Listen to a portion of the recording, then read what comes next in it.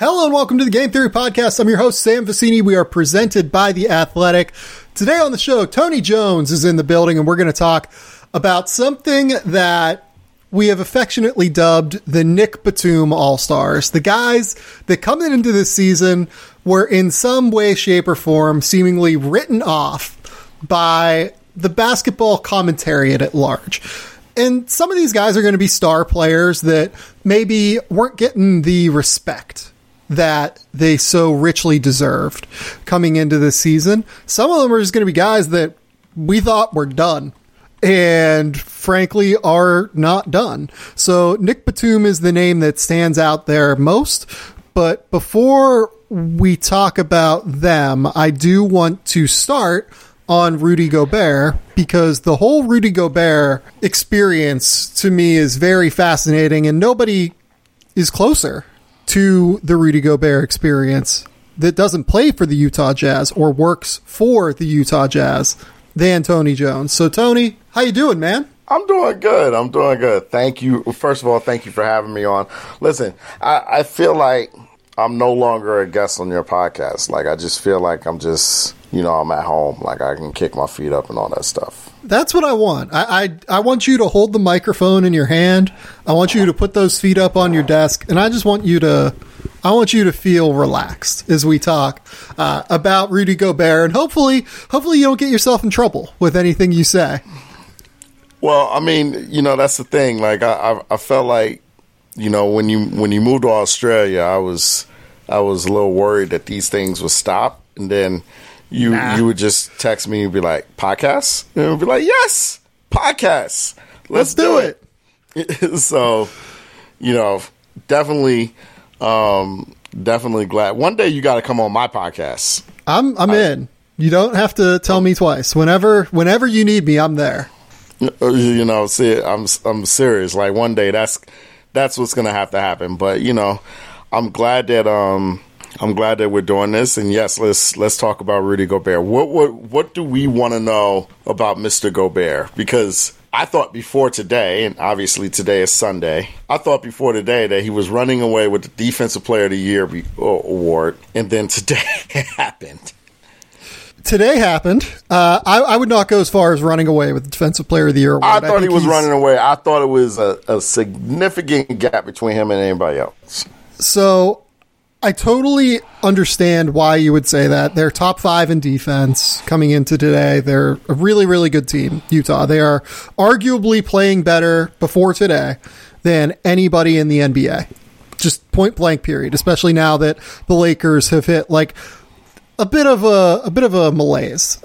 Having said that, I'm still taking Anthony Davis for Defensive Player of the Year because they have the number one defense, and he's the one that keys the number one defense in the NBA, and he's by far the most versatile defender in the NBA. Rudy, I think, is a reasonable, honestly, probably would be second for me right now. Miles Turner has a case, sneaky case that I've been advocating as much as I can. Larry Nance would probably be in my top 5 right now. He is the whole reason that the Cavs have a reasonable defensive team right now, a top 10 defense, but I digress nonetheless. Rudy Gobert has been very, very good for the Utah Jazz this year, and I thought that Utah's games this week were kind of a perfect encapsulation of the Rudy Gobert experience.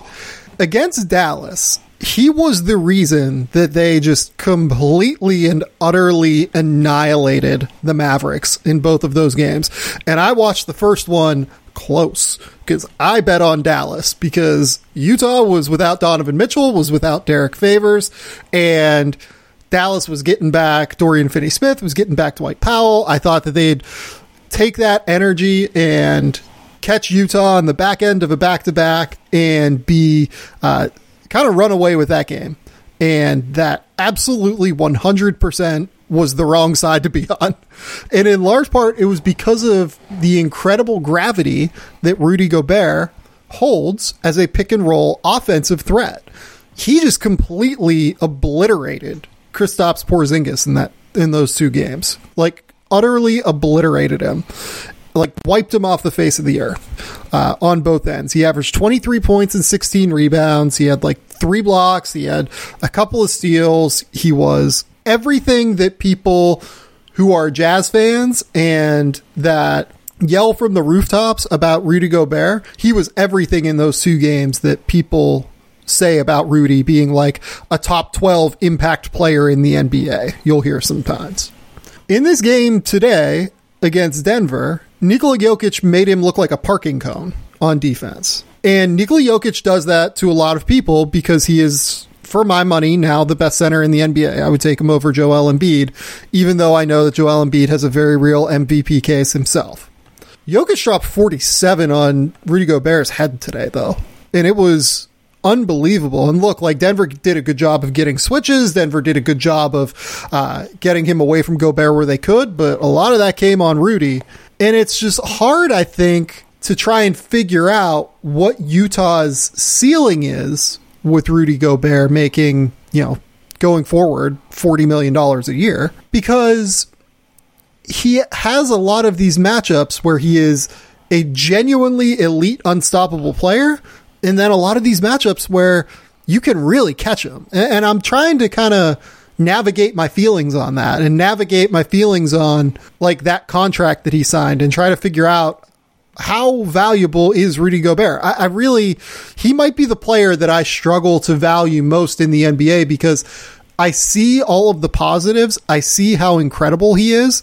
And there are some very distinct negatives that cause him real issues in important matchups and in important moments. So, Tony, I will just give you the floor. I kind of spoke a lot there and threw a lot at you. I just want to hear kind of where you are on this. Okay, there's a lot to unpack. So I'm going to start by starting with the contract.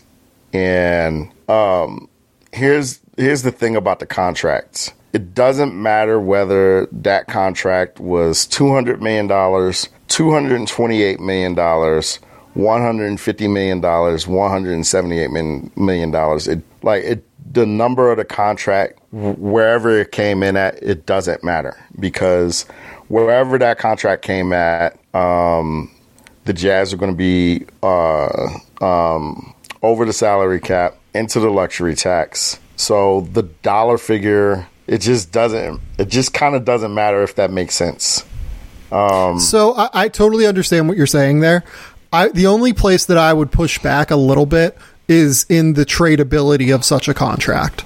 Like, if it was $150 million, there's no circumstance where that deal, like if he only had $150 million left on it, there's no circumstance where that deal, in my opinion, barring injury, is ever a negative asset. By the time 2024 rolls around and Rudy Gobert has $90 million for 2 years left on that deal, there is a chance that that's like a real net negative value contract. As hard as Rudy Gobert works and as in shape as that dude is, and he deserves a lot of credit, because there are few players in the NBA who do work as hard as he does to stay in playing condition. Well, that's what the Jazz are betting, that 32-year-old Rudy, 33-year-old Rudy Gobert is still going to be a really good player. And I'm not even saying it's a negative deal. And I'm sorry, I keep interrupting, but I don't even think it's a negative deal. I'm just struggling to figure out the downside of it. And I think that it's a deal that has downside if by the time he's 33 years old, he is struggling to like move a little bit more. So I think if, he's 33 and he's on the last year of his deal, and that deal helps Donovan Mitchell sign his third contract, I think the Jazz will call that a win. Because if you go into free agency right now, and if you look at free agency right now, there is nobody outside of Kawhi Leonard that's on the market, and we all know that Kawhi Leonard is not really on the market. So you've had an entire NBA basically gear up for the summer of 2021, because the expectation was there was going to be Giannis Antetokounmpo on the market, Paul George possibly on the market, Rudy Gobert possibly on the market. There were so many guys that were supposed to be on the market, and now none of them was on the market. So imagine, plus all of the restricted guys from that 2017 draft class too, like Jason Tatum, Donovan Mitchell, etc. Right. So imagine if Rudy Gobert was on the market as an unrestricted free agent. And that's why, to me, the contract doesn't matter. The Jazz had to get that done, and they had to. For the Jazz, Rudy Gobert is worth $200 million. He is their defensive system. He is the reason. He is one of the biggest reasons why the Jazz are 15-5 right now. He's playing at a career level, despite what Sunday afternoon may have bore against Nikola Jokic.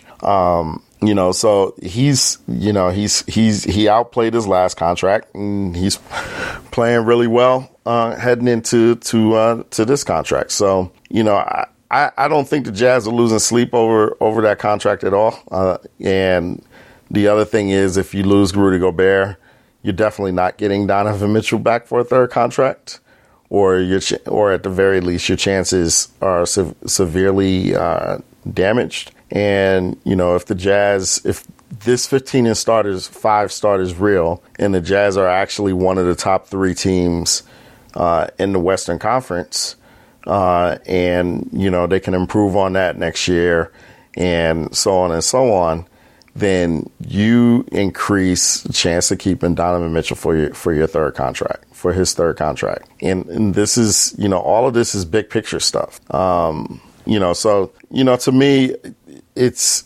you're paying Rudy Gobert $200 million, and, he's worth, every penny of that to the Jazz because of what he means to their franchise as a whole. Now, in terms of Sunday, I think that there's some context that goes into what Jokic was able to do. Rudy wasn't on him. He was his primary defender for a lot of possessions, but he wasn't his primary defender for a lot of possessions as well. True. Absolutely true. That was but that opens another can of worms. Okay. So Quinn Snyder, the whole Jazz defensive system is, we want to funnel everybody to Rudy Gobert, and Rudy Gobert is at the basket. So, Quinn Snyder went into Sunday saying, we don't want Rudy chasing Jokic all over the perimeter, so we'll start him on Paul Millsap, and we'll start Bojan Bogdanovic on Jokic. The problem is that completely backfired. Jokic got way too comfortable, and then before you know it, he had 30 at halftime. And then, by that time, you're just not going to shut his water off, when he's rolling like that. And I think that there was some thought that, okay, Jokic tends to float in some games, even if he's, a guy that can probably score on every possession. And it just didn't happen like that on Sunday. He kind of smelled blood and water from the very first possession, was aggressive from the very first possession, and he just got way too comfortable. And by the time he got comfortable, there was just nothing that the Jazz could have done. Now, the conversation is, okay, if Rudy Gobert is your defensive player of the year, then you should be able to put him on Jokic, and then you should be able to, and he should be able to affect Jokic to the point where, it's at least a wash. The issue with that is, if Rudy Gobert is chasing Jokic all over the floor, then he's not at the basket to help with dribble penetration. And that's something that that's a question that the Jazz are going to have to answer for themselves as the year goes on, because there's a very real chance that these two teams meet in the playoffs. So it's definitely a layered conversation on what happened on Sunday night or on Sunday afternoon. I think that strategically that plays into what we see. But I also think that Jokic is just evolved into a hell of a player, and he's at a point right now where he's playing at an NBA at an MVP level. So what do you do with that if you're Quinn Snyder? Do you try to stay with the normal scheme and keep Gobert next to the basket? Because if you want to do that against Denver in a postseason series, then that probably means you're going to have to go a lot with Derek Favors and Rudy Gobert on the floor at the same time. And if you want to do that, then, you know, the question then is, you know, how effective offensively are you going to be? It's a fascinating thing with the Jazz because, you know, there's Serge Ibaka, there's Kristaps Porzingis, there are guys who can space Gobert out to the 3-point line, but they don't have anywhere near, you know, the passing acumen, the off the dribble acumen, the ability to score that Jokic does. So it's like a threefold thing when the Jazz see Denver. Well, and in the case of a Jazz Denver series, I would imagine that you're going to see favors for Royce O'Neal in that starting lineup, just because Royce brings most of his value on the defensive end. Not to say that Royce isn't a good 3-point shooter now and has continued to evolve his game as a driver. And I think he's like a very like quality NBA starting like fifth option, right? But if you have your guy out there for defense, you're going to want to put Favors out there in order to take that tough Jokic matchup if you don't want to put Gobert on Jokic, which it is a bit tough for me to wrap my head around the defensive player of the year conversation, where Rudy probably is like the best help defender at the basket in the NBA, just point blank. But can your defensive player of the year really be the guy that you don't want to put on Nikola Jokic when he's putting 30 on you in the first half, right? Like, I get the reasons for it, for why you would do it that way, but it's tough for me to wrap my head around in terms of the overall value of what that person is bringing to the table. If you can't take on the tough on-ball assignment, I think that we've gotten to the point a little bit where I don't want to say we're underrating on-ball defense, because I don't think that that's necessarily the case, but I still think that Rudy needs to be held accountable for his on-ball acumen at the end of the day, even though he is the best defender in the league at the basket. Well, I think that I agree with you a little bit. Here's where I disagree. I think and Jazz writer Andy Larson said this on Twitter today, and I agree with him completely. It's less it's not we're hiding Rudy Gobert from Jokic, if you're asking Quinn Snyder. It's we're keeping Gobert next to the basket so we can execute our defensive scheme the way we normally do. And there's a difference to that. I totally agree with that. Yeah, you're 100% right. It's not like they're saying, okay, we don't think you can guard Nikola Jokic, we're going to put you on Paul Millsap. That's not what the Jazz are saying. That's not what they're doing. They're like, okay, we want, you know, when Jamal Murray beats Mike Conley, or if Gary Harris beats Donovan Mitchell, or if Will Barton beats Joe Ingles or Bojan Bogdanovic, we want them to run into Rudy. And they won't run into Rudy if Rudy is at the top of the key or at the 3-point line, you know, guarding Jokic. But to me, that's just you're worried about the second, third, fourth option at the expense of the first option. And as we know in the NBA, the first option, shutting that guy down, or at least slowing down the tap a little bit of that running faucet, that's the most important thing you can do, I feel like. And I understand the logic behind it, but I don't love the choice to do that. They did it against Dallas a little bit. Like, they put Bojan Bogdanovic on Porzingis, and they said, here, if Kristaps can post us up and hit mid-range twos. Porzingis is different, though, because Porzingis can't post. Right, like, that's the thing.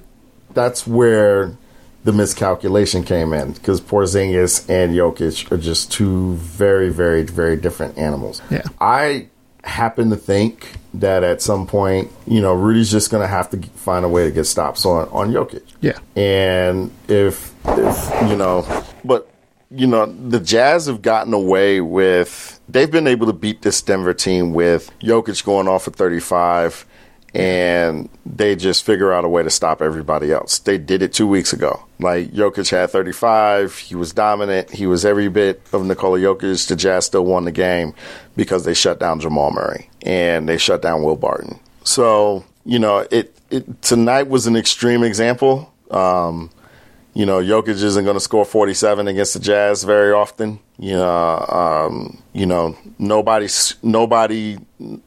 for the next 50 years is going to go 15 for 17 from 3-point range in a half.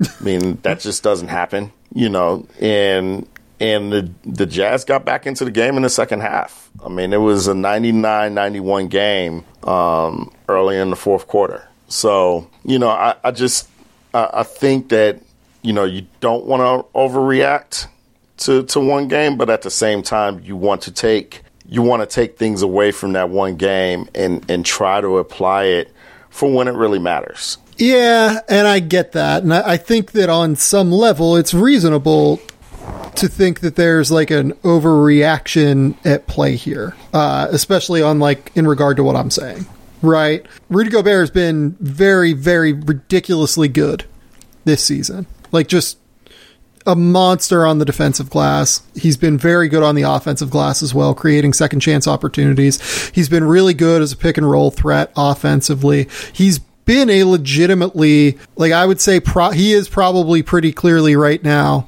the third team all NBA center, right? Like, if you were naming three of them, you would say he's the third team guy behind Jokic and Embiid, and that's super valuable. I don't mean to diminish that at all. I just struggle a little bit, I think, with the whole package of skills. It's like having a guy who is elite at three things, and then who is he is probably a average to slightly below average defender out in space on an island against guards, Jokic's of the world centers, etc. When you're so overwhelmingly good at the basket, it almost doesn't matter. But in playoff series, it does matter. It's such a tricky, nuanced conversation with Gobert that I really don't know how I would feel about building around him long term. I think the Jazz had to do it. You're 100% right. The Jazz had to give him the deal that they gave him. No question. That doesn't mean it doesn't have downside 3 years from now if if he, for some reason, was to get hurt. And then you'd see his athleticism get sapped by 15% long term. It's tough. It's tough for me to navigate what I think of Gobert long term and what I think of him as a building block piece who essentially has to be the second best player on this Jazz team for them to win a title. Rudy Gobert has to be the number 2 behind Donovan Mitchell to win a title. I think he can, maybe he is the line of how good a number 2 has to be for a team to win a championship. That line is really high, as we've seen over the course of the past few years, outside of the Toronto semi aberration due to the injuries of Golden State. Not to take anything away from Toronto, you play who is in front of you and they absolutely deserve that title, but they probably don't win that title if Klay Thompson and Kevin Durant don't get hurt from a team building perspective. So you have to have 2 top 15 guys. In the way the NBA is going, you almost have to have 2 top 15 guys who are versatile. And I'm just intrigued by seeing where this Jazz team goes over the next 2 to 3 years. Maybe they are just one of the 2 best or 3 best teams in the West now with the Clippers and Lakers, and we'll see that bear itself out over the course of this year. Maybe my concerns are just kind of unfounded on this. Well, I think that Rudy Gobert's playoff performances have been talked about pretty dishonestly. Yeah. To be fair, for example, 2 years ago against Houston, we were NBA Twitter was oh, Rudy Gobert is being played off the floor, yada, yada, yada. And that was bullshit. Rudy Gobert was Utah's best player in that series by a country mile, by a million miles. And he was literally the only reason that the Jazz were even competitive in some of those games. last year was, for me, it was actually funny because in real time I was like, wow, Rudy's playing really well on offense. Rudy's playing really well offensively, but man, he's really struggling against Jokic defensively. And then I saw how much Jokic eviscerated the Clippers and how many issues he was giving the Lakers. And I was like, oh my word, Rudy Gobert actually played him pretty well in hindsight. I don't know what the stats bear in playoff situations, but, all of the stats in, regular season situations say that Rudy Gobert defends pretty well in space, or he has defended pretty well in space. And, maybe that's, when you're in the regular season and you're defending, Orlando's guards one night and, Minnesota's guards another night, that can skew the numbers a little bit. But he was legitimately good in the Nuggets series last year. It was just that Jokic was playing, all world basketball. Yeah, we just might not have realized in real time that Nikola Jokic was turning into like a very clear top 6 player in the NBA, like he's been this year. And so I think that the discourse around Gobert, especially on social media, has been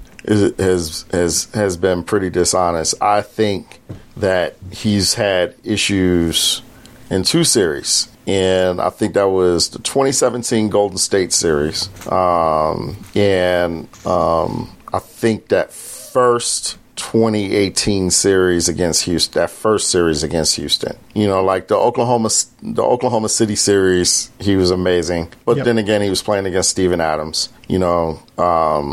Houston spaced him out in the second round that year. 2019, he was really good against Houston. The Jazz just couldn't score. Like, they couldn't score at all. But their defense was the only reason that they were even competitive in some of those games. And it was still a 5-game series. Last year, he was good against the Nuggets.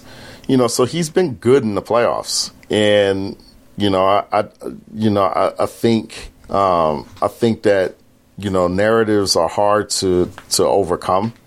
But I have no reason to think that, Gobert isn't going to be good in this postseason. But now, having said that, if, at some point, Rudy's got to look at Jokic and he's got to be like, okay, I have to figure out a way to stop this guy. Or I have to figure out a way to generate some, it doesn't matter if Jokic goes for 40, if it's a 1-possession game down the stretch and Rudy gets to stop, that matters. And that's what didn't happen. And that's what didn't happen against Denver a couple of months ago in the bubble. And that's what Rudy, that's what a difficult part of this conversation is, that the Jazz were genuinely one basket away from beating Denver in a playoff series. And if that hook shot from Nikola Jokic doesn't fall, then this is an entirely different conversation. The problem is that it fell and it happened on Rudy. So it's hard to separate those two things from one another. It is. But you still have to separate it if you're being honest with yourself. Yeah. And that shot was probably a sub 50-50 shot for Nikola Jokic. Even in that spot, even as good as Nikola Jokic has been, all of it, that is still probably a sub 50-50 shot for Nikola Jokic. And he made it. So Rudy's next evolution is, when he runs into one of these matchups, if he wants to discourse to go back to being honest, then he's just got to do it. And then the other matchup that's going to be interesting for him is the Lakers, because figuring out what to do with Anthony Davis is going to be very interesting for Rudy. Because I would expect if the Jazz see the Lakers in a series, I expect them to start Derek Favors along with Rudy Gobert. Probably will, but then you're probably going Anthony or Favors on Davis, hoping everyone filters toward Rudy. If I'm the Lakers in that scenario, I start LeBron James, Anthony Davis, Schroeder, Kentavious Caldwell-Pope, and probably Wes Matthews, and just try to overwhelm them with shooting, and then dare you to put Gobert on Anthony Davis, because if you're going to put Gobert on one of Wes Matthews or KCP, I mean, those guys are 40% shooters on open threes. What you do is you go back to your regular starting lineup. I have a question for you that's going to sound really crazy. And seriously, it's legitimately going to sound nuts. But seeing what Rudy Gobert goes through guarding Nikola Jokic, is Anthony Davis even a worse? Would it be worse on him? Well, Anthony Davis is a worse offensive player than Nikola Jokic. It wouldn't be worse on him, but so I would just say, okay, if you're gonna adjust to that, then I'm going with my regular starting lineup. Royce O'Neal, you can guard LeBron, and Rudy, you can guard AD. Yeah, I think AD is gonna. I think an AD LeBron pick and roll particularly is probably going to cause some problems there. Probably, but it causes problems for everybody. So you just got to deal with it. And listen, none of this stuff happens in a vacuum. One of the reasons why the Jazz shoot so many threes is because they know right now they don't have Kawhi Leonard. They don't have LeBron James. They don't have Anthony Davis. They don't have Nikola Jokic. Their ability to shoot their ability to surround the three-point line, shoot the basketball, play with pace, get a lot of threes up, that's their equalizer to not having those guys. Yep. And the numbers are crazy. Like, they're taking almost half their shots from behind the three-point line. I love it. Right. It's great. So they're like, okay, if Anthony Davis is beating us, or if Anthony Davis is making a bunch of long twos, then we're going to come down and we're going to shoot threes. If Luka Doncic is getting into the teeth of our defense and he's making a bunch of floaters and we're making a bunch of three-pointers, who's winning that possession? As good as Nikola Jokic was against the Jazz on Sunday, his 47 points didn't beat the Jazz. It was the 15 three-pointers out of 17 that they made in the first half that beat the Jazz. Yeah. Like Campazzo was great. Will Barton was great. You're not going to get... And Campazzo had his one good career game. Had his first good career game. That was great. Facundo Campazzo. He's been, sneaky okay. It's not like he's been a disaster. He's just like a ball. Well, they put the ball in his hands on Sunday. Yeah. That was the first time that I felt like that was the first time this year that Denver actually put the ball in his hands and wasn't playing him off the ball. And he was terrific. Yeah. That's what he is. He's a backup point guard. It's a bit of a weird situation for him because I thought he should have went somewhere that didn't have a good backup guard that would just allow him to be the second point guard who has the ball in his hands for 15 minutes a night. But they have Monte Morris, who is really good. So it wasn't a clear fit to me when he came to Denver. But he's I don't think he's been bad. I think he's just been a ball mover for them that teams have to semi-respect from three. Right. But that's not what he's great at. I think we haven't seen up until Sunday. We hadn't really seen what makes Campazzo as heralded as he was overseas. Well, I mean, we saw it Sunday. Yeah. I mean, he got into the defense. He made plays. He made shots. But I think what the Jazz are, the way they're composed, the way their roster is set up. I mean, if they want to make a run in the playoffs, they're going to have to get stops and they're going to have to make a lot of threes. And then you see, and this all changes when Denver goes out and gets Bradley Beal. So, would you trade Michael Porter Jr. for Bradley Beal? Wouldn't think twice. Look, you go back and look at Bradley Beal's playoff performances even before the all-world leap that he's made as a scorer. I mean, he averaged 25 in a playoff series for the Washington Wizards at one point on plus efficiency.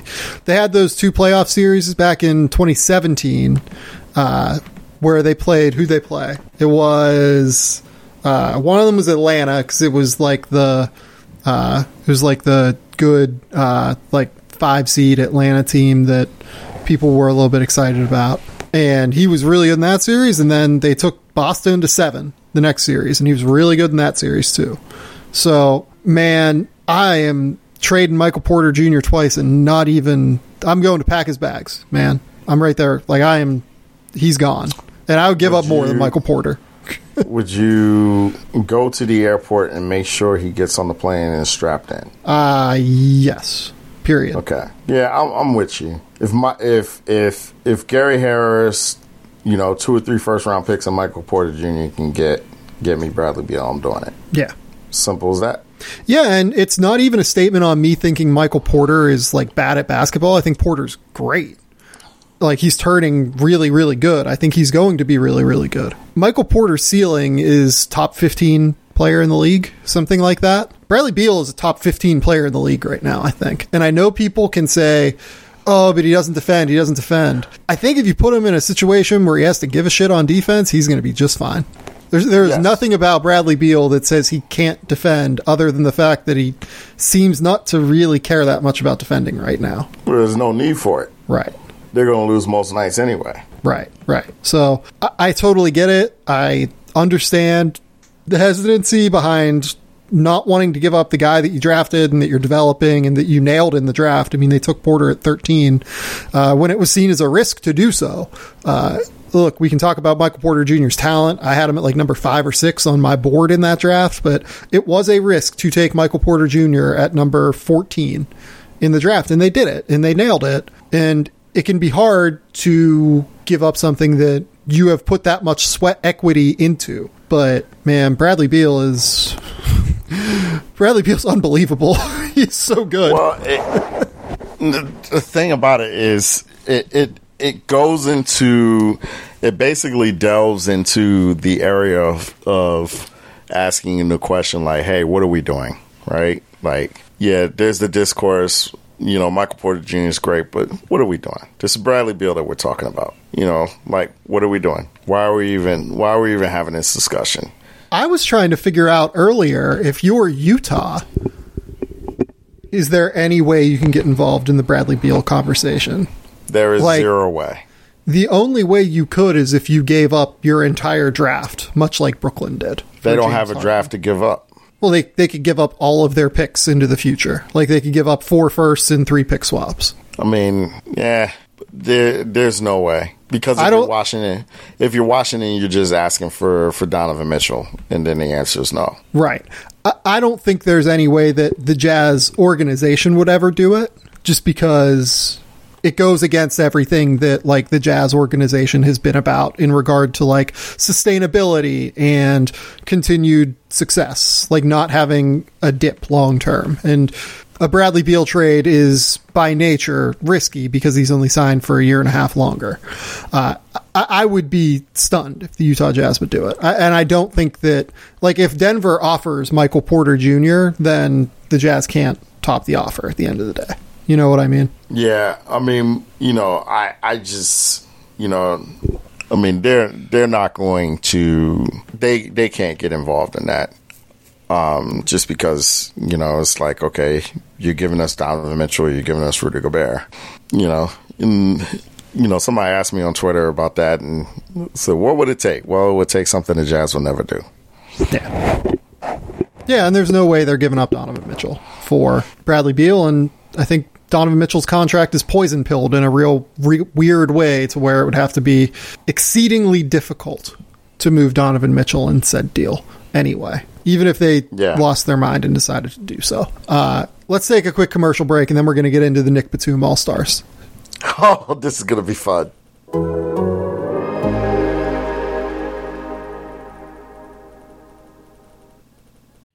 We're talking about players securing the bag when they get drafted in June. I need to tell you about securing your internet connection with NordVPN. What is a VPN? It's a virtual private network. A VPN reroutes your traffic through a remote server, encrypting it in the process. This is going to hide your location from your ISP, hackers, and from other people looking to get your data. Everybody knows that I watch as many movies as I can. I think I've probably watched like 40 or 50 this year already.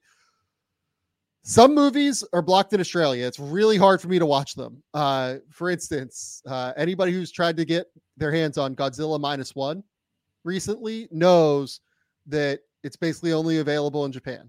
And you need a VPN if you want to go to like Amazon Prime or something to be able to watch it. So when I'm blocked from watching a movie in Australia, I just queue up my VPN. I change my location and it unlocks a category of movies from all of my favorite streaming services. As somebody who's always on the go, connecting to public Wi-Fi is a necessity but it's also just a goldmine for hackers. That's where Nord comes in, creating a secure tunnel for my data to travel through away from prying guys. There are other benefits to Nord as well. Your browsing history is yours and yours alone. Your virtual location is masked from those who seek to track your every move. It's like having a force field around your online identity. NordVPN also goes the extra mile with threat protection. Malware, trackers, dodgy ads, they're all going to get blocked. It's like having a shot blocking big around your devices 24/7. Game Theory is offering an exclusive deal for NordVPN. You're going to get 4 extra months and up to 75% off subscriptions. Just head to nordvpn.com/game theory, GAMETHEORY, to claim your account. Plus, with Nord's 30-day money-back guarantee, you've got nothing to lose and everything to gain. Go to nordvpn.com/game theory to claim your account. nordvpn.com/game theory. Guys, I can't emphasize enough how much I use Nord every day of my life. Nord is a fantastic sponsor for us. So go support Nord, and it's a great product. So nordvpn.com/game theory.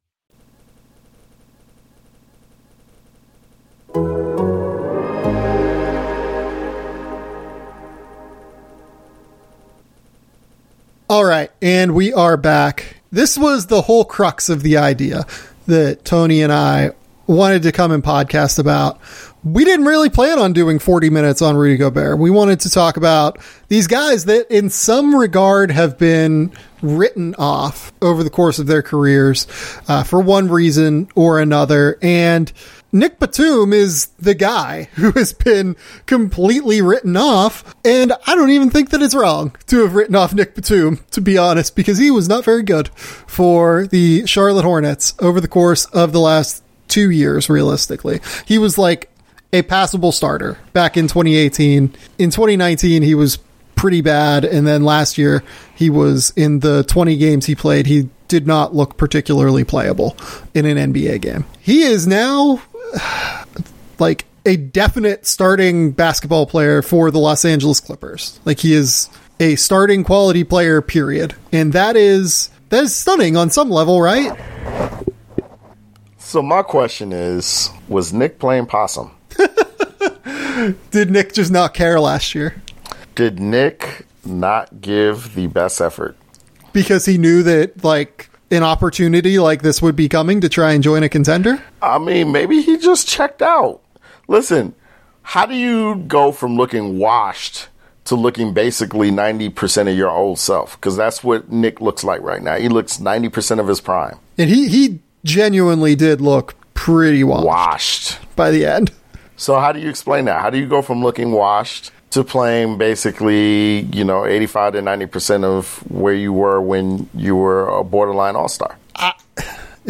Some of it has to be effort related. Like, I don't, like, he did deal with some injuries in Charlotte, like, but nothing so serious that it was like totally sapping his ability, right? Like, I mean, he played 70 and 77 games the first 2 years he was there.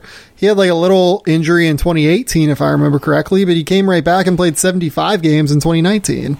Yeah. All I know is that the fit that he has with the Clippers, I mean, it might win him a championship. I mean, been a perfect fit. Like, he's defending at a terrific level. He's shooting the basketball well. He's a ball mover. He's galvanized that lineup. Like, he's given, one of the Clippers' major weaknesses last year was that they didn't have any above average. Kawhi's he's become an above average passer. Yep. But they didn't have any dynamic passing in that offense. That's exactly what I wanted to mention too. I'm so glad you brought it up. Yeah, and Nick Batum has, just added this dynamic passer who can make, primary and secondary reads, and, he's playing the four and he's like the fourth option. Like, it's just been an insane fit for what the Clippers have wanted. It's just a home run, like, in so many ways. I cannot believe that this is working out as well as it has. He is the perfect wing for playing in between Paul George and Kawhi Leonard. And because he's like a big dude, like Nick Batum is like 6'8" and has long arms. Like you can play him 3 and 4 pretty easy, and you can play him next to Paul George and Kawhi Leonard and utilize these small lineups that have a ton of shooting, a ton of ball movement, a ton of spacing. Like this Clippers offense is third in the NBA for a reason, and it's third while maintaining a top 10 defense because Nick Batum exists. Like Luke Kennard would probably be their other starting wing in this case, right? Luke Kennard is really bad on defense. Like they have not really been able to stop teams when Luke Kennard has been on the court. He's been really good offensively and been everything that the Clippers hoped for when they dealt Landry Shamet for him. He's been that secondary ball handler when he's been on the court. He's been a great cutter. He's been an incredible shooter as we expected. But you put him on the court and you've a target for teams in pick and roll to try and get switches against. And so far, Nick Batum being what he's been, it just kind of changes things for the Clippers in a very real way that is really surprising. It's really, really surprising to me. I loved Nick Batum when he played for Portland in that first year in Charlotte. I thought like that 5-year, $120 million deal was an overpay, but not like a disastrous one. But man, I never saw this coming. I never saw him getting to the point that he is now. Well, I mean, he was like a throw-in, right? Like he's like, okay, there's interest on the market. He's gonna go, he's gonna go to a contender. He's gonna play 15 minutes a night, and then boom, voila, you get him on the Clippers, and he becomes this indispensable roster entity. Like it's really a terrific story. I mean, he's playing 29 minutes a night. He's at 10 points a game, 5 rebounds, 2 or 3 assists, a steal. He's taking care of the ball. He's got the lowest turnover rate in the starting 5. Like, it's ridiculous. Like, it's ridiculous how good he's been. So that's why I'm just like, well, you go from looking washed to being, one of only 2 or 3 guys. He's the only guy who's in the starting lineup who started 20 games. So it's what's the other explanation? I really think it has to be like he might have chilled for a little while, knowing that he could bide his time and not like wreck his body. His assist to turnover rate is 3.7. Yeah. No, he's been great. Like, that's insane. He has been genuinely great. Like, it's bizarre. I'm not sure I've seen someone go from guy that I thought there was a better chance he would be cut, like at the midseason whenever they make a trade in order to shore up the wing position, to, oh no, holy shit, he might be the Clippers' like 4th best player. He might be their third. He might be their 3rd best player. Like, I don't get it. It's unlike anything I've ever seen, and good for Nick Batum, man. Like, I am here for Nick Batum turning himself into an essential piece of a playoff contender. Now, we can talk about like, hey, maybe the Clippers aren't quite the 15-5 team that they've been so far, or 16-5 if Nick Batum is your 3rd best player. There might be a conversation to be had there. But you know what? Hasn't mattered so far. And they have been blowing teams out basically over the course of the last 2 weeks, 3 weeks, realistically. Like, they beat the Kings by 38. They beat Indiana by 32. They beat the Kings again by 25. They beat Oklahoma City by double digits. They beat Orlando by 25. Like, they are just murdering teams right now. They've been playing like the best team in the league. Yeah. It's been them in Utah. It's been them in Utah. And now that, Utah's finally lost, now it's them. Those are the breaks. That's how it goes. Man, I can't wait for Tuesday night. You know what Tuesday night is, right? See, like, here's the problem when you say you know what Tuesday night is. I don't know what day it is here in Australia. Oh, that's right. Well, I'm sorry, you're down under. Now that's my fault, bro. That's my fault. Like it says on my computer right now, it's Sunday 8:50 p.m. I'm like 75% sure it's Monday here because looking at my phone, it says it's Monday. So okay. So Tuesday night in the Western Hemisphere. I know they play Brooklyn at some point this week. I don't know when. They play Brooklyn on Tuesday night. It's gonna be great. Brooklyn looks great. And I'm so pumped. I know that they just gave up like a bajillion points to Washington today, but they gave Brooklyn up 147 points in regulation. Love it. Great. Just terrific, right? Like, give me all the stock in the Brooklyn Nets. I'm like 100% in on this team. It's a pretty big week for the Clippers. I mean,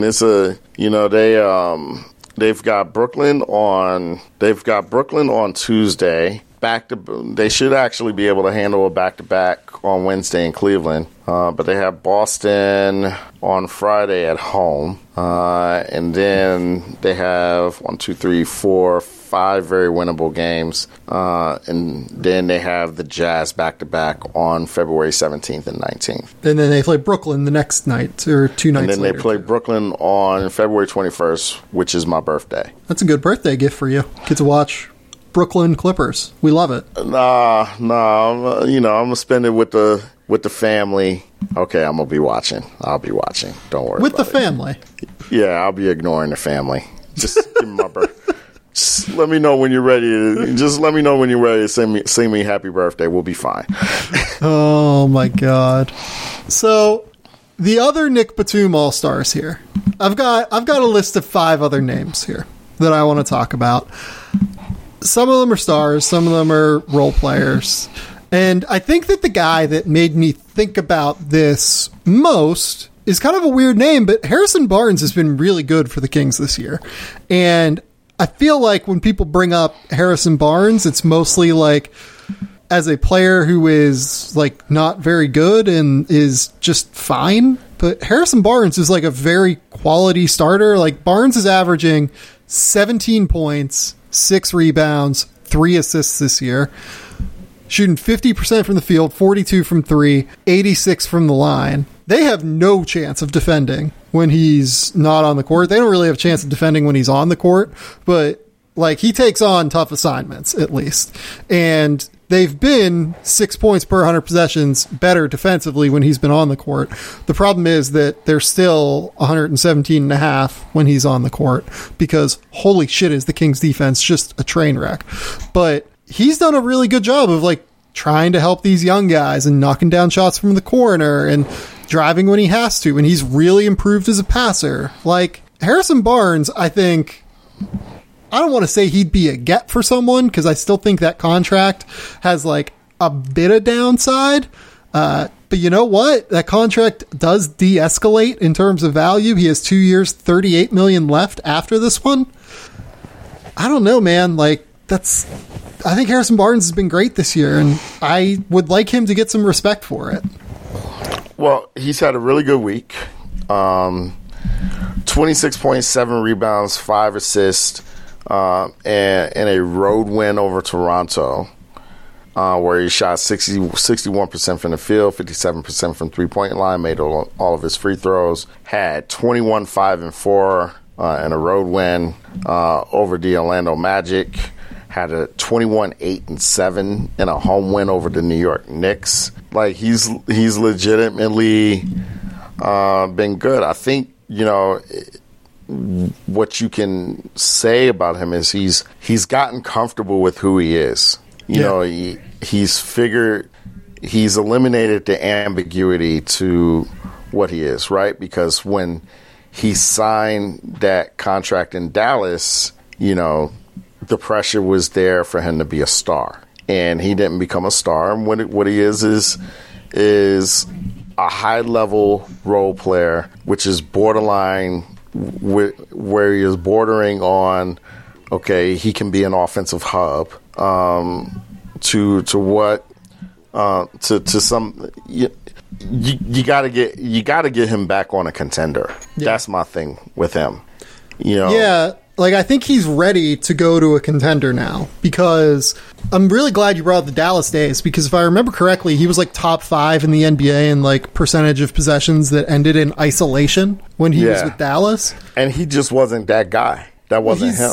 He's cut them out. He's at 5% of his possessions ending in isolation now. He's mostly like a spot up transition guy who can occasionally run pick and rolls, can occasionally post, like cuts off the ball and makes smart choices. Like he does what you're asking him to do, plus does so while being a positive defender for your team. I agree, man. We got to get Harrison Barnes back on a contender. Like I feel like some team would do well to acquire him. Like he almost feels like, because Boston likes to play these weird lineups, like putting him in Boston would be fun. Putting him, honestly, like Utah kind of has enough of these guys. Like putting him in Utah, I think would fit his skill set. I'm trying to think of another. You know, I think the ambiguity also was, what position was he, right? Because we're like, okay, he's a 3, he's a 3, he's a 3, he's a 3. No, he's not a 3. He's a 4. He's a 4. Yeah. And, you know, and yeah, he can handle some on-ball possessions, but ideally you want him to space the floor, make secondary reads. He's gotten really good at attacking closeouts. Yep. And he's gotten really good at spotting up and making shots. You know where he'd be great, thinking about this? He'd actually be great in Utah, but that's neither here nor there. He'd be great in Phoenix. Oh, he'd be perfect. Because what Bridges at the 3. What they're essentially doing in Phoenix is they're just like spotting up Mikal and whoever the 4 is. A lot of the time it's Cam Johnson. A lot of the time it's Jay Crowder. They're just spotting those guys up in the corner and then like running high ball screen stuff with one of Devin Booker or Chris Paul. Like that would be a perfect role for Harrison Barnes. He's really good defensively. He'd fit them lengthwise. He'd give them a bit of a bit more strength and length than what Jay Crowder does. Jay Crowder's tougher, obviously, and I would love to have Jay Crowder still on that roster, but like that's where he would be kind of a killer, I think, is in Phoenix. Yeah, I agree completely. The other guy, by the way, and this is another Nick Batum All-Star, and one that I hadn't thought about until now. Have you watched any of the Bulls this year? So are we talking about Lauri Markkanen? I was going to say Otto Porter. Oh, well, I talked, you know, I've been talking about Otto Porter with a couple of my friends. He's been really good. Yeah. Like he's basically what he was in Washington again. Somebody should trade for him. He's going to have a nice contract next year. Yeah, I don't think that you're going to have to overpay Otto Porter next year again. But somebody's going to overpay Otto Porter because the entire league thought that Giannis was going to be a free agent, so everybody has cap space. Yeah, it's a good point. Someone might overpay Otto Porter again. Like, literally, like, all of the league is like, oh, we got cap space because Giannis is going to be a free agent, and it's going to be this big frenzy. And guess what? Yeah, nobody's on the market. So that money's got to go to somebody. Yeah, Otto Porter, though, has been good. Again, he's been good defensively, even though, again, like, this is another team in the Bulls that have no idea what they're doing defensively. And I think that they actually have a reason for it because they have a new coach, and the new coach is implementing a scheme like Billy Donovan's having them play drop coverage. And I know that early in the season, Wendell Carter like really struggled with, you know, trying to figure out where his gaps were and where he needed to be standing in space. Just it was tough for the Bulls defensively, but Otto Porter's been good this year. Like, he's knocking down shots. He's passing the ball. He's still pretty useful defensively. Like, not quite as good as he was, I didn't think, but he's still fine on defense. Someone like Dallas should trade for Otto Porter. Someone like the Suns should trade for Otto Porter. I was going to say, if you were Utah, would you trade for him? But, I mean, where are you going to find $28 million at? Yeah, it's tough to salary match for Utah because there's no way they can do Clarkson because Clarkson has become, like, essential to them now, which is... He's become Michael Jordan. a conversation for another time. I mean, underrated, a Nick Batum All-Star, Jordan Clarkson. I mean, the money would almost have to be like Favors, who, as we've discussed earlier, you kind of need in the West if you're not going to play Rudy on the Stars. It's center. I don't think you want to deal Royce O'Neal for Otto Porter. Nope. On that contract. Number one, Royce has been really, really good this year. Number two, he's Donovan Mitchell's best friend. Yeah, that's not happening. Yeah. No, that's never going to happen then. Yeah, Utah doesn't really have it. Because you're not dealing Mike Conley, because Mike Conley's been really good too. Mike Conley's been playing at an all-star level. So yeah, no, they don't really have a way to get Otto Porter, unfortunately, unless he gets bought out, because nobody can trade for Otto Porter because that deal is so large. Well, that's the thing. I mean, and can we stop with the notion that the Cleveland Cavaliers are going to buy Andre Drummond out? Centers are tougher because, but who buys out $28 million? Well, they won't be buying out 28. They'll be buying out half the season and hopefully getting 2.5 back or so. Yeah. Right? Like, that'd be the idea. That would be the idea, but do you see that happening? I don't. Like, I think there's a reasonable chance someone trades for him. Right. I wouldn't. I will say that. Like, I would not trade for Andre Drummond. I probably would not. I think someone will. Every time that he grabs a rebound and he ignores Darius Garland or Colin Sexton looking to push the ball up the floor just so he can dribble the ball up the floor himself. I love it. I do not love it. Feed it to my veins. Don't feed it to my veins. Give the ball to a guard and run the floor, Andre. No, seriously, give the ball to Larry Nance. Like, I don't care. I don't care who it is, not you, Andre. Oh, man, those guards got to be in hell right now. Like, come on, I'm ready to push the basketball. Andre, like, nope, walks the ball up the floor, starts some dribble action, tries to make a decision, turnover, lay up the other way. It's like that clip. Do you remember that video Blake Griffin made where he's making fun of Austin Rivers? He's like, no, I got it. And he just, like, throws the ball, like, up off the backboard. Yes. Yeah, yes. That's what the Cavs dealing with Andre Drummond is like right now. Like, they've got to be like, what is it going to take? Like, coach, can you tell this guy to throw an outlet pass, please? We're going to give him the ball in a half court. Like, you've really got to, like, actually give Andre Drummond the ball to pacify him in the half court. Like, you've got to give him the ball and you've got to clear out. Otherwise, no telling what's going to happen. I don't get it. I don't get it. I do get it, but Andre Drummond, not a Nick Batum All-Star, despite the numbers that he's posting. Not for me.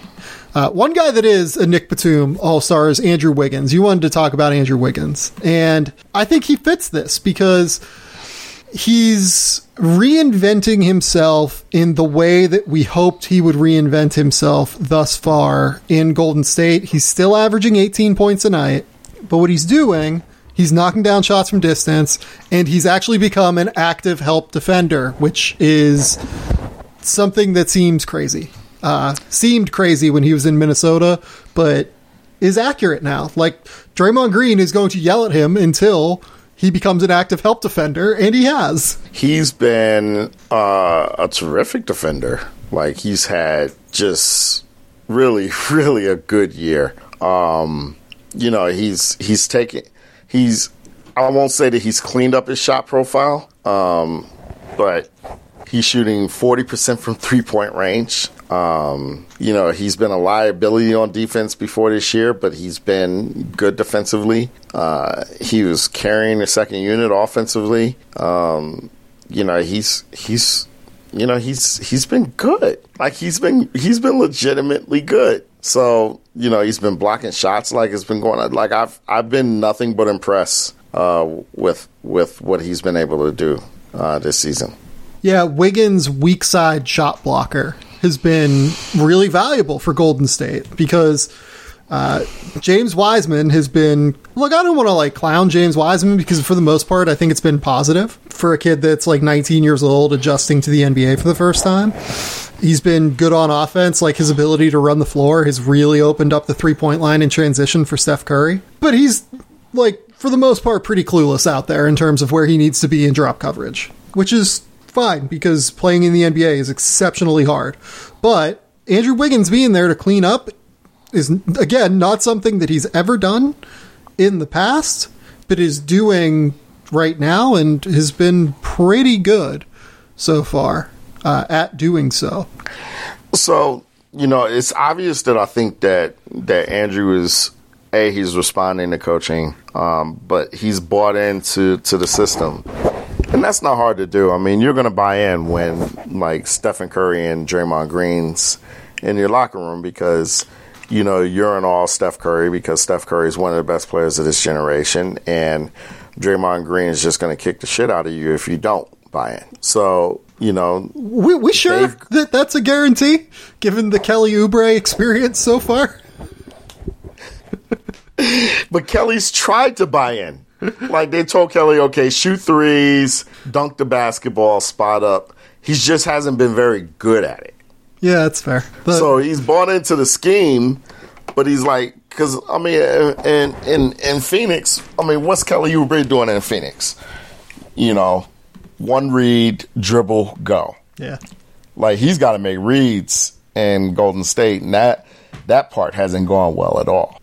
No, it has not. It has gone, oh boy. They're going to have to get off that deal at some point here because it's bad. How? It's only 1 year. It's not going to be that hard. Someone will take Kelly Oubre. They'll use him as salary matching, like in an upgrade of some sort. Trade deadline is going to be interesting. We should pod during the trade deadline. I'm in. I'm 100% in. I've got a new entrance to the Nick Batum All-Stars. Here we go. Let's do it. I'm not sure that he qualifies, but man, Gordon Hayward's been playing at an all-star level. Gordon Hayward qualifies because everyone clowned that contract coming into the year. Anyone who listens to this podcast will tell you that I did not think that was that bad of a contract. I didn't understand why people just totally outright dismissed it at the time, because you're Charlotte. Would you rather spend the extra $5 million a year on Gordon Hayward, or would you rather have the extra $5 million in cap space to go out and sign, X $20 million player plus, X $5 million player? No, the way that you help your roster and the way that you help LaMelo Ball, and PJ Washington and Miles Bridges and Devontae Graham, the way that you help those guys develop is by going to get Gordon Hayward, who can fill 8 different roles on your team while also being a secondary / even at times primary playmaker. And he can also take pressure off of your team by stepping into the lead role. Gordon Hayward's 100% a Nick Batum All-Star, I think. Okay, so here's some numbers on the kind of season that Gordon is having. He's shooting 43.5% from three-point range. He's shooting 55% on twos, 86% from the line. All 3 would be career highs if he maintains this pace. He's scoring 33.2 points per 100 possessions.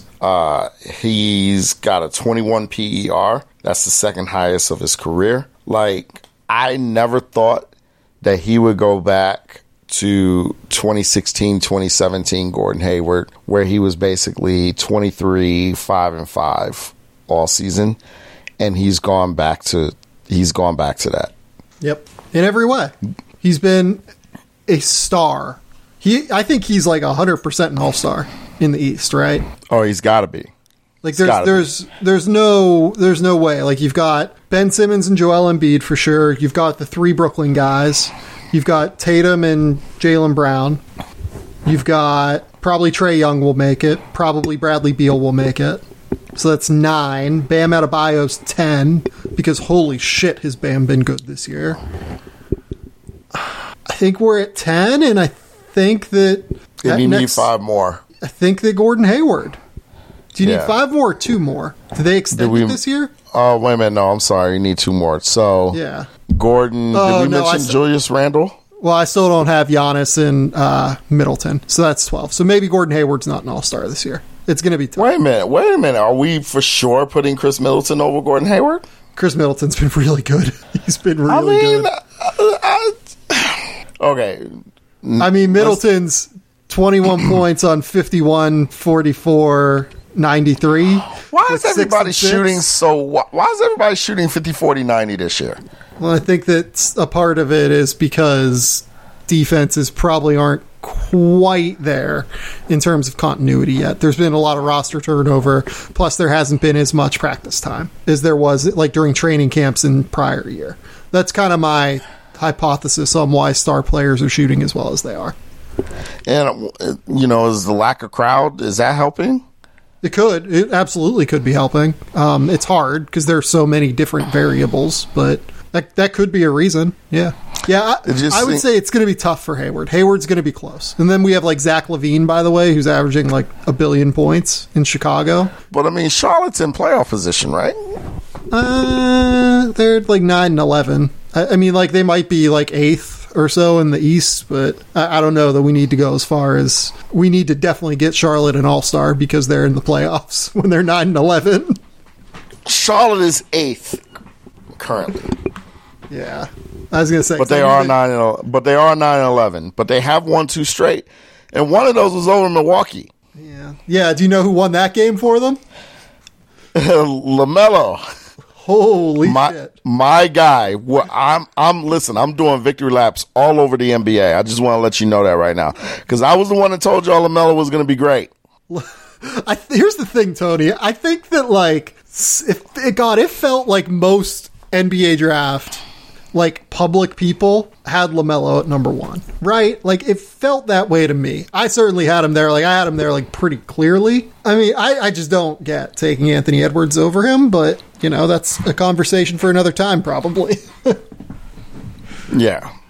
I'm just saying, like a lot of us had LaMelo. Well, I guess like maybe Gordon Hayward is not an all-star. He is going to be in the mix, though, is maybe the way to put it. He'll be in the mix with Zach LaVine, I think that I probably would take Middleton, like, solidly over him right now.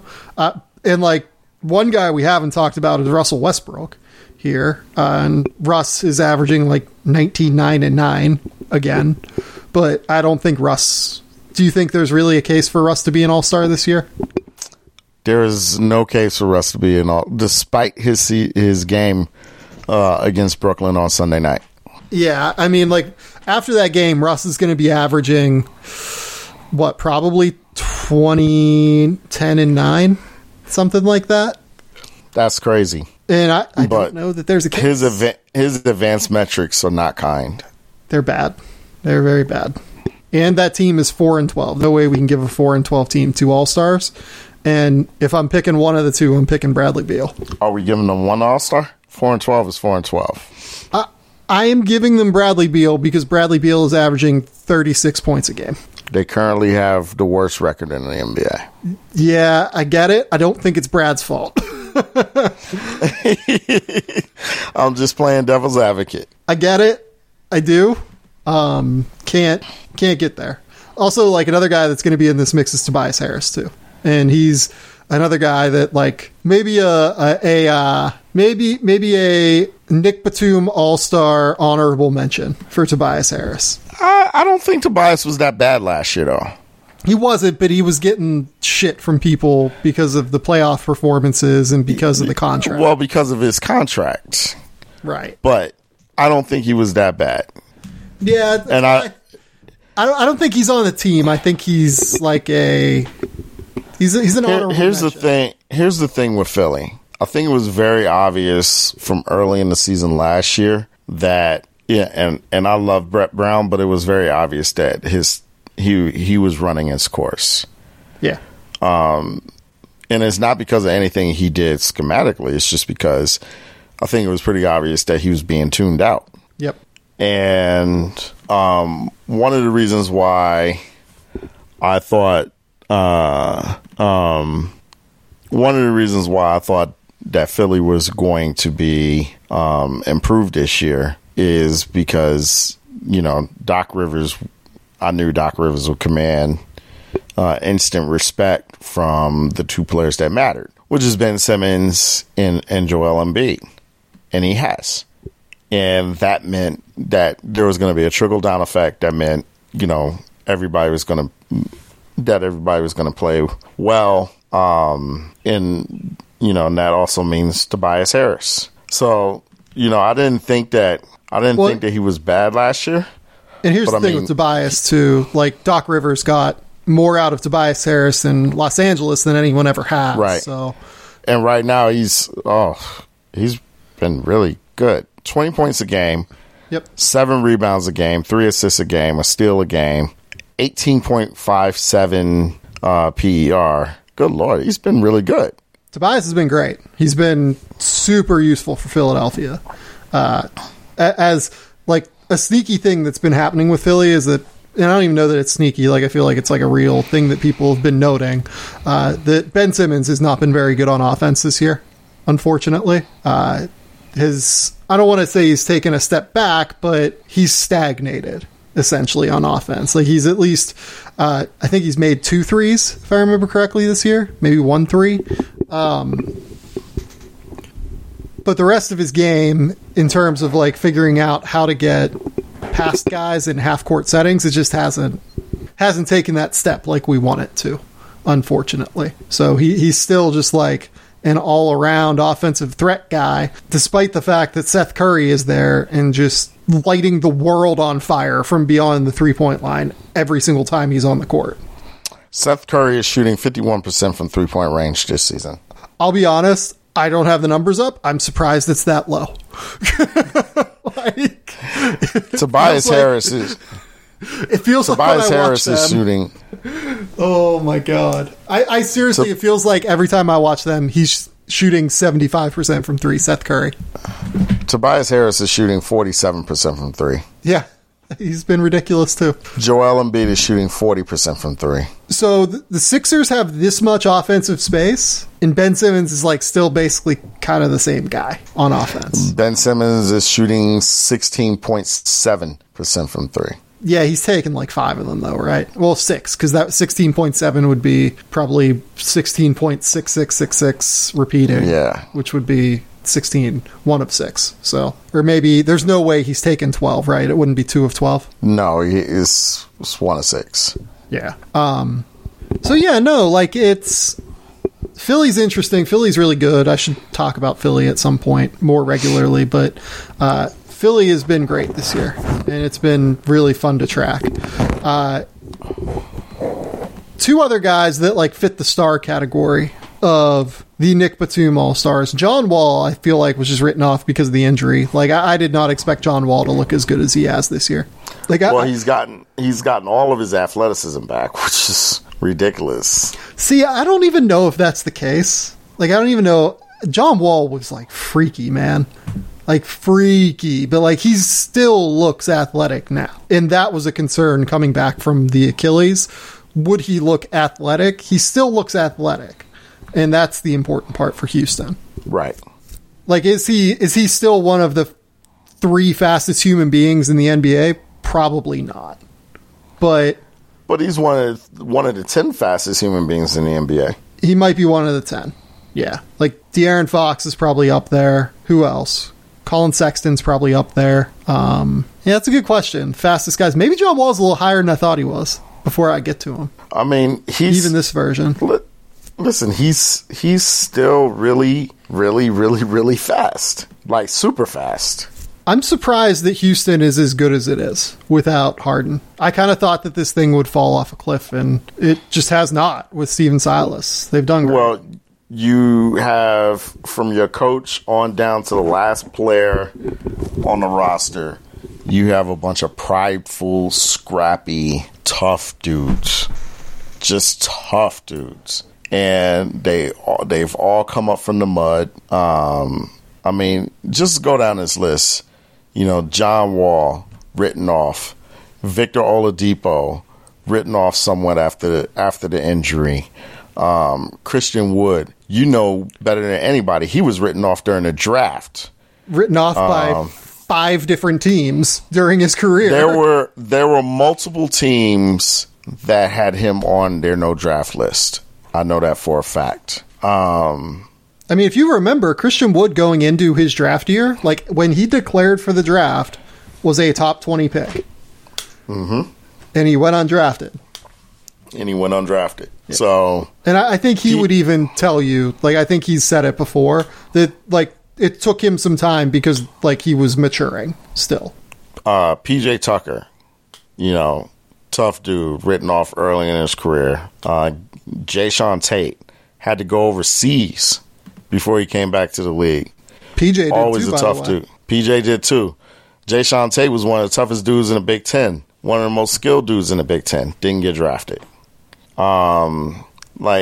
Just up and down that roster. Boogie Cousins, Achilles tear, written off. Mason Jones, the craziest goddamn story on this roster. Yeah. Kenyon Martin Jr. Mason Jones was not playing high school basketball until his senior year because he didn't want to follow in the footsteps of his two older siblings that were McDonald's All-Americans. Yep. And he goes within 3 years and becomes the SEC Player of the Year. And then Kenyon Martin Jr., who's, I can't imagine that he wouldn't have to fight for everything he had in that family. Yeah. Broderick Thomas is a Truman State D2 or NAIA, I can't remember. Two-way contract guy who, like, earned his way into a two-way deal. Who would have thought that Mason Jones would be better than Matt? I know, right? Like, that's my thing. Matt Jones, we all thought Matt Jones was going to be a lottery pick at one point. Yeah, Matt a little bit before my time. He was probably, like, right when I started doing pre-draft stuff. Matt Jones probably would have been... When did he graduate? 2016, maybe? Yeah, around there. The luster had come off by 2016. Like, it was clear that, like, he was not a NBA prospect by the time his senior year rolled around. But, like, his freshman and sophomore years, people were excited. I do remember that. Right. No, the gist of the whole thing is that Houston's got an entire roster of people with something to prove. Houston is the Nick Batum All-Stars. Yeah, and that team is like the most dangerous team. They're not going to win a championship. I don't think they're going to make the playoffs, to be honest. I think they can make the playoffs. They can. Don't get me wrong. Like, they absolutely can make the playoffs. I don't think they will make the playoffs. I think that at some point, the high of losing, or, like, essentially being told you're not wanted by James Harden will wear off, and they'll come back down to earth a little bit. I do think that the way they play is going to help them win some games. It will. They're a top 5 defense right now. Right. They exclusively switch everything. That's tough. And they have the personnel to do it. It's hard to find centers who are mobile enough to switch, and Christian Wood is at least mobile enough to switch. Yes. The last star I wanted to talk about is DeMar DeRozan. Like, DeMar has been unbelievable this year. That's my dude. I'm so happy for him, to be honest. Me too. Speak on DeMar DeRozan. Well, he's a guy that I think NBA Twitter's turned his back on because he didn't shoot threes, and he made his lunch money in the mid range, and he's been a guy who always played below the 3-point line. And, now he's shooting threes. He's become a playmaker. I think it's a great story in terms of how much he's been able to mesh with the younger guys on San Antonio's roster. He's become a leader. He was put in a situation that he did not ask to be in, and he's handled it so professionally with so much class. I just have a lot of respect for what he has been as a human being. And, I hope that one day he's back in a situation where he has a chance to win a championship. There might be no player in the NBA that I want to see win a championship more than DeMar DeRozan. DeMar DeRozan got traded for Kawhi Leonard after building essentially like the core, helping to build the core of that Toronto team that went on to win the title. Had to see his best friend win a title with Kyle Lowry. Just that had to be really difficult to watch if you're DeMar DeRozan. Like, you have to be exceptionally pumped for your guys that were there and that won, but it had to be hard to just watch it. And this is a guy that, like, is... I mean, you would know this even probably better than I do. Like, I've not heard anyone say a negative word about DeMar DeRozan. Have you? No, not at all. Like, universally considered a great person. Has really expanded his game as well. Like, it's not just about shooting. Like, he can... Look, I've been on the DeMar DeRozan as an underrated passer bandwagon for like 5 or 6 years now. And now he's averaging like 7 assists a game, and everyone's like, oh, hey, look, DeMar DeRozan can pass now. He's sneaky been underrated, been able to pass for like the last 5 years, but didn't always do it. He can now actually... He's passing for purpose now, as much as anything. And it's impressive to watch. Like you said, like, he's really meshed well with DeJounte Murray, and Keldon Johnson's quickly becoming one of my favorite players in the NBA. Oh, I love Keldon. I love him He's a so bucket, much. man. First of all, it's hard to do, but good gracious, it seems like San Antonio has hit on every one of these late draft picks. DeJounte Murray, he's been a hit. Keldon Johnson, he's been a hit. Yep. Lonnie Walker IV, he's been a hit. Yep. And the one that I think is probably going to be a miss is Samanic. yes. I don't think he looks very good. And he was really bad in the G League last year, too. He's still only like 20, I believe. But Yes. that one could be the miss. But, like, even Jakob Poeltl, who they didn't draft, like, they evaluated him well to go and get him from Toronto, and he's pretty good now. He's a very good defensive player. Devin Vassell is, like, already a clear hit for them. He's very Devin good Vassell's already a clear hit. Clear hit. Yeah. Not even, he might be a hit. No, he's a hit. Yeah. The Spurs' development is just crazy. I think Trey Jones is going to be a hit, too. I'm continuing to go to bat for Trey Jones. I will... His PER is 20 right now. He's got the second best. Now, admittedly, this is small sample size, but he's got the second best PER so far. Has he played 50 minutes yet? I don't. No, not I would yet. bet you he has not played 50 minutes. Not. He is not. Okay. But he's been good in limited minutes. But from Derek White to DeJounte Murray to Keldon Johnson to Devin Vassell, all of these guys have developed, which tells me a lot about Trey Lyles because he has not developed. Okay. Trey Lyles. Oh, boy. Trey has not gotten any better in his time in San Antonio. But all of these guys are developing. And DeMar's becoming a better player.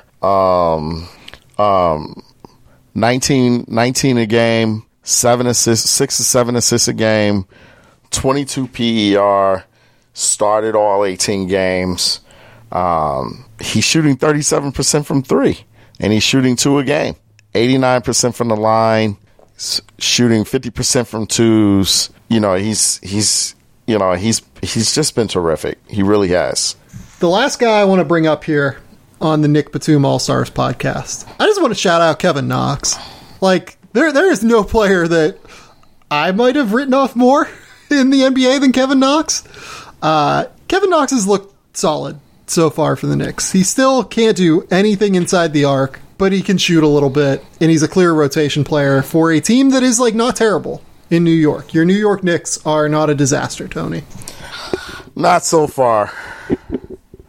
I still want Cade Cunningham. Well, everyone wants Cade, because Cade is legit. I want Cade for sure. There's no player... Like, you've watched a lot of college basketball, I assume, this year, right? Like, Cade Cunningham is, like, very clearly the number one pick for you, right? Yes. Not even close. Yeah, not even close. I can't fathom anyone else, like, being in this conversation right now. Like, we could talk about Evan Mobley, but Evan Mobley is not in this conversation. I'm hearing Jonathan Kuminga's name a lot. Yeah, Kuminga. So I got asked by a friend who works for a company that has an interest in these things. what would my odds for the number one overall pick be right now? And I said Cade at 1-1, and I don't think that will change. He might even get lower odds. Like, you might be talking like 1-2, 1-3 by the end of the season. And then I said by the end of the year, Kuminga will probably be the second highest odds, because I think he's going to end up having the best numbers in the G League among like the Ignite guys. And I think he's going to end up with like 20-8, and teams might look at like, oh my God, like he's producing in the G League, and think like that's a real thing. You know what I mean? Right. Well, I think what you look at with him is that, I mean, this league is LeBron's league. This is this is LeBron's league. This is Kevin Durant's league. This is, Luka Doncic's league, right? So, yeah. The guys that can defend those guys, those are the guys that get drafted really high. So when you're 6'8", you have a 7-foot wingspan, you're an explosive athlete. Kuminga plays above the rim in ways that, a lot of people can't contest. And he's a fluid athlete, and he has an NBA body, so when, you take all of that, it's the reason that Patrick Williams went fourth. We saw that coming. We talked about that. We saw that coming in the months leading up to the draft. We were like, guess what? Somebody's going to take Patrick Williams really, really high because Patrick Williams has a pro body, like right away. And, and I think the same thing about Kuminga, and I think Kuminga's a better prospect than Patrick Williams at the same age, without question. Oh, very clearly. Yeah. Very clearly. I think I would say that if I had to go with my top five in order, it's probably going to be Cade 1, Jonathan 2, Evan Mobley 3, Jalen Suggs 4, and Jalen Green 5. Yeah, I'd still just have Kuminga at 4 until we see him in the G League, but yeah, totally understand. Yeah, I think those are your 5 guys. I think all 5 of those guys would go ahead of Anthony Edwards right now. But LaMelo would go above one of those 5 guys. Yeah, look, I mean, I can only go off of what the Minnesota Timberwolves decided to do.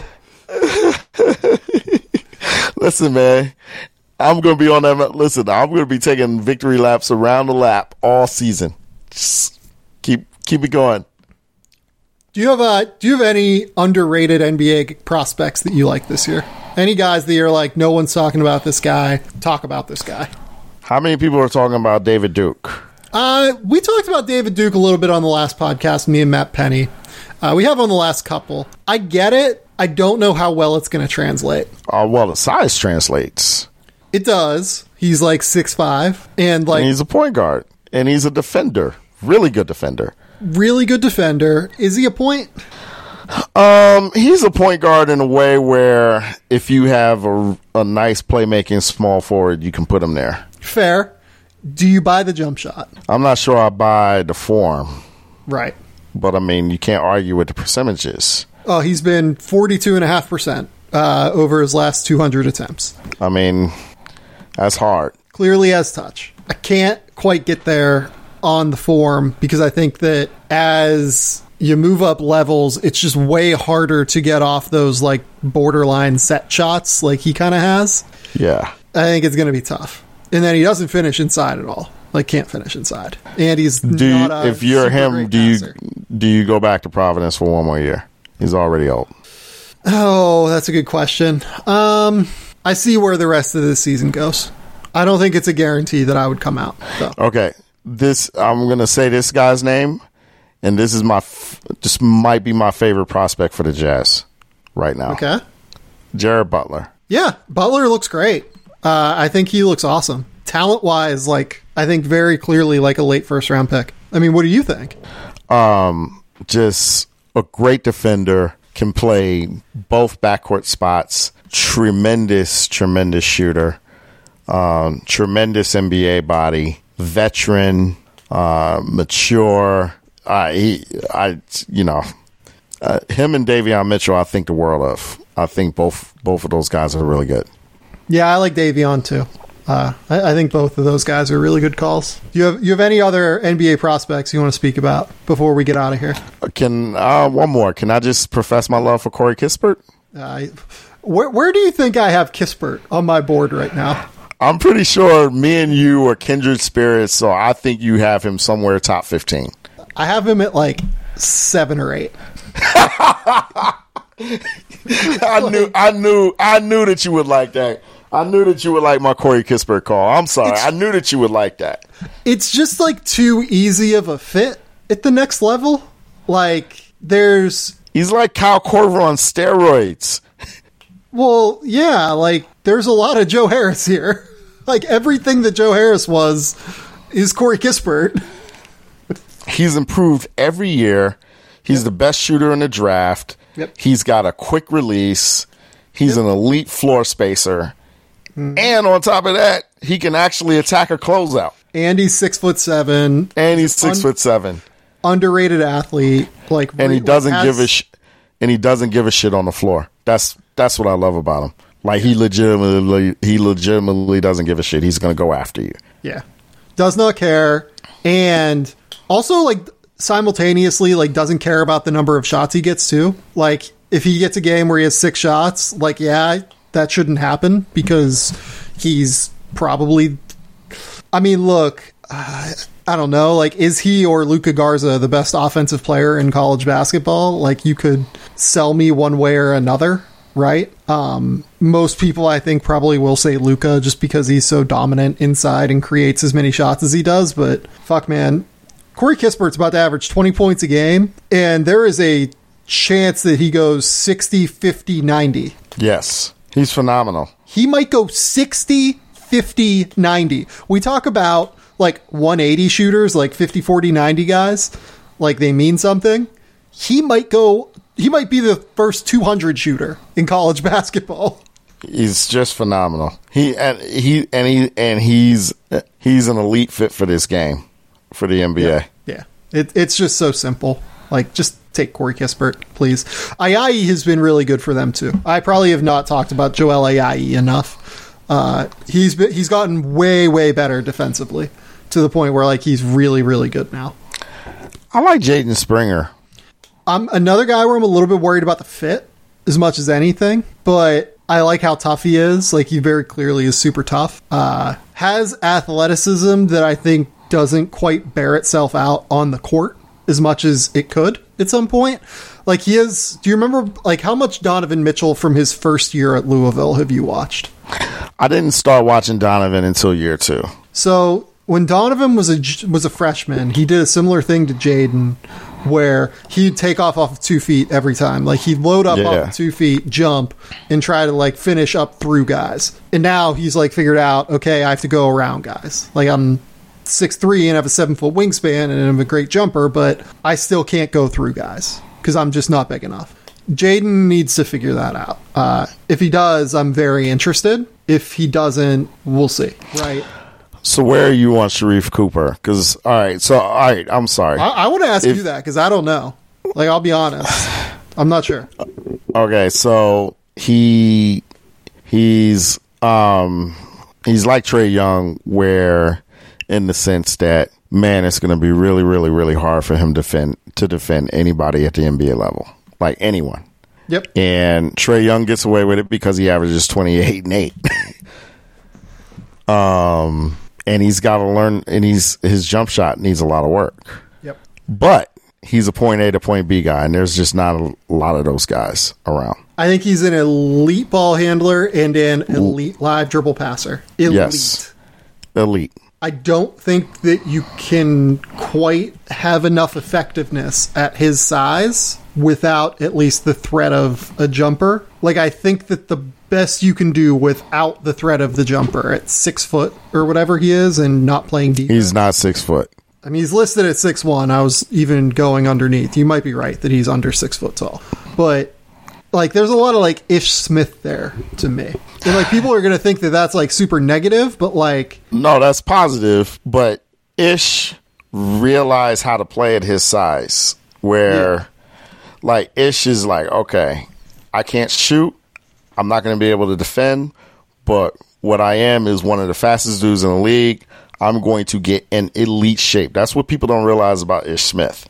Ish Smith is in better shape than everybody. He can run all day. And that's the kind of shape, like, you have to be in that size. You have to be the Energizer Bunny. And Ish is maximized every strength that he has, and he's still a change of pace point guard in the NBA. Right. You could put him on the floor for 20 minutes a night. Right. So I want to, like, if Sharif Cooper shoots, he's going to be a starting NBA point guard. Like, no questions in my mind. If he doesn't shoot, he's probably something like Ish Smith. And Ish Smith is, like, worth an early second-round pick. There's just not a lot of ball handlers on his level in the world. No, he's one of probably the 15 best, like, ball handler, live dribble passer, like, combinations on planet Earth. Agreed. Which is, like, people, like, melt down when I say that about non-NBA players, but look at LaMelo Ball. Like I said, LaMelo Ball is one of the 10 best live dribble passers, like, on planet Earth. Well, the reason why I thought LaMelo was going to be so good was because he's an elite pick and roll player. Right. And LaMelo's shown that so far. Yeah. So the same thing about Trae Young. Like, Trae Young, elite level passer from day one in the NBA. It's accurate. Sharif Cooper has a lot of those same properties, but he's very small, and it's very difficult to play at that size in the NBA if you can't shoot. I would take him at, like, 18 in this draft, 15, something like that. Like, I wouldn't, I don't know. It's tough. Like, I might even take him higher. I might take him at, like, 10. I think that's where Penny and I ended up with him, was, like, right around, like, 10 or 11 on the mock draft podcast. That's interesting. Because the upside is so high. Ron Harper Jr. I like him. I mean, I wrote about him early in the season. What do you think? Remember Mark Karcher? That's not a name I know. This is where you being older than me. That's right. I'm 40. I'm sorry. This is where you're going to be able to just, like, throw out names at me, and I'm going to be like, yeah, look, I was born in 1990. Oh my God, were you really born in 1990? Born in 1990. I'm 30. Like, I'm not that young, but, like, yeah. Jesus Christ, I was born in 1978. Mark Karcher played. Oh, this is Philly. Okay, here we go. This is your wheelhouse. Yes, Mark Karcher was 6'6", 245. Just one of the best under the rim scorers that I've ever seen or been on a basketball court with. And that's who Ron Harper. He's more athletic. He's in better shape. Mark didn't play in the league not because of his skill level, but because he just didn't get in great shape.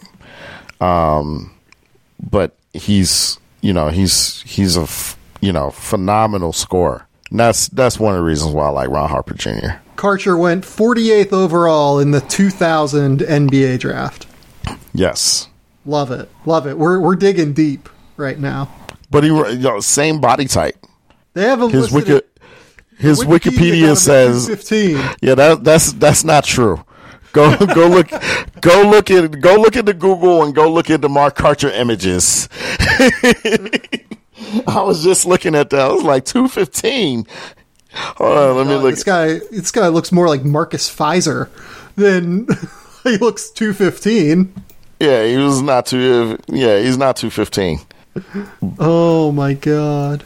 But yeah, that's Ron Harper Jr. to me. I think Ron.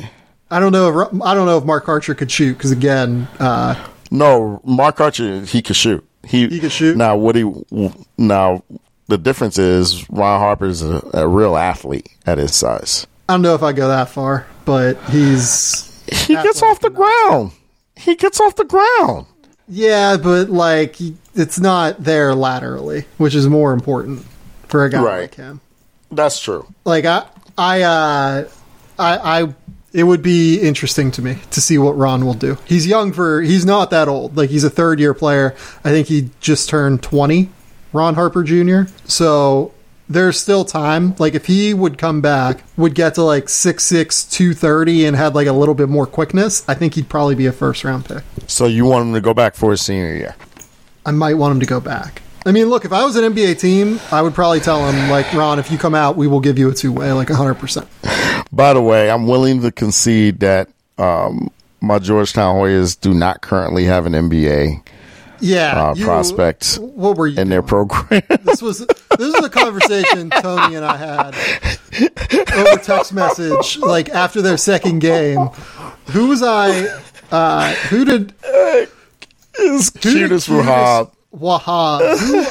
Who did Georgetown play early in the season? Oh, we played somebody, and I was like, Q's going to be in the league, and you were like, no, he's not. Stop bothering me with this. It was Villanova, and they were playing Jeremiah Robinson Earl, I think, and I was just like, oh, no. And it was because Cudis, like, drove from the free throw line and, like, blew by Jeremiah Robinson Earl, I think it was. And I was like, this is what worries me about JRE. And you're just like, and I was like, no. I was like, well, Q's going to be in the league, and you were like, what? No. My blue and gray bias may have gotten to me a little bit in that text message conversation. A little bit. But here's my mea culpa. I'm willing to admit that there is not currently an NBA player. Now, next year, when Aminu Muhammad gets there, that might be different. They have some guys coming. It'll be good. You know, and if Jordan Riley pans out, hopefully, we're 4-8 right now, Sam. It's bad. There's nothing left but next year. It's bad. Things are bad for Georgetown. Do we think Ewing, like, is still their coach next year, right? Oh yeah, he just bought in a top 10 class. He's not going anywhere. Yeah. I do think he has to win next year. Yeah. I think he has to at least make some progress. But I mean, he's bringing in Muhammad, are they going to have the McDonald's All-American game?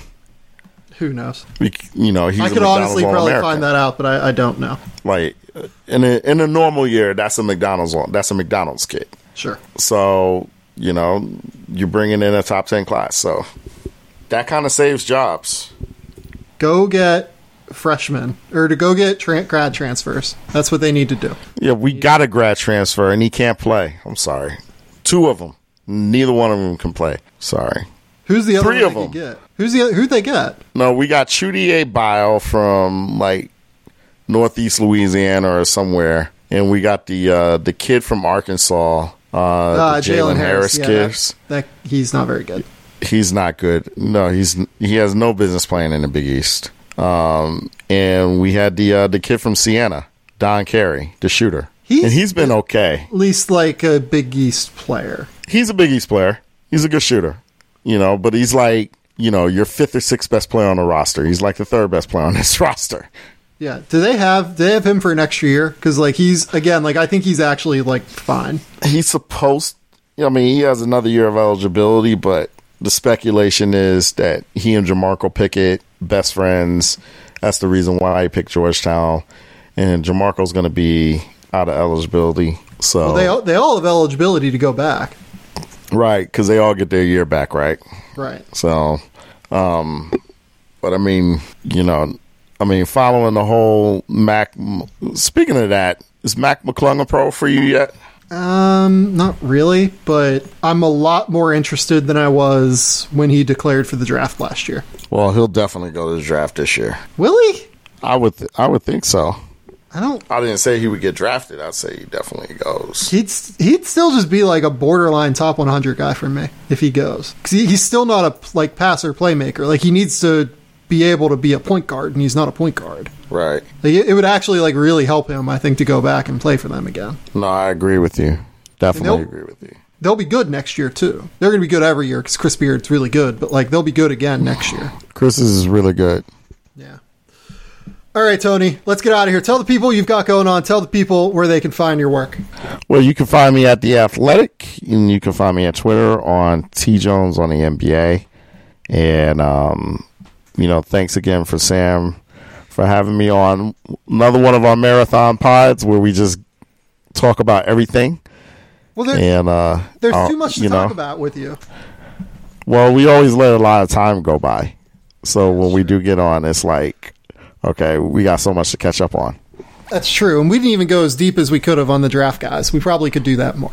Well, we got to do a draft pod soon. Yeah. We'll talk about draft prospects soon. This has been the Game Theory Podcast. Please remember, rate, review, subscribe. I have some written words with beat writers coming up this week.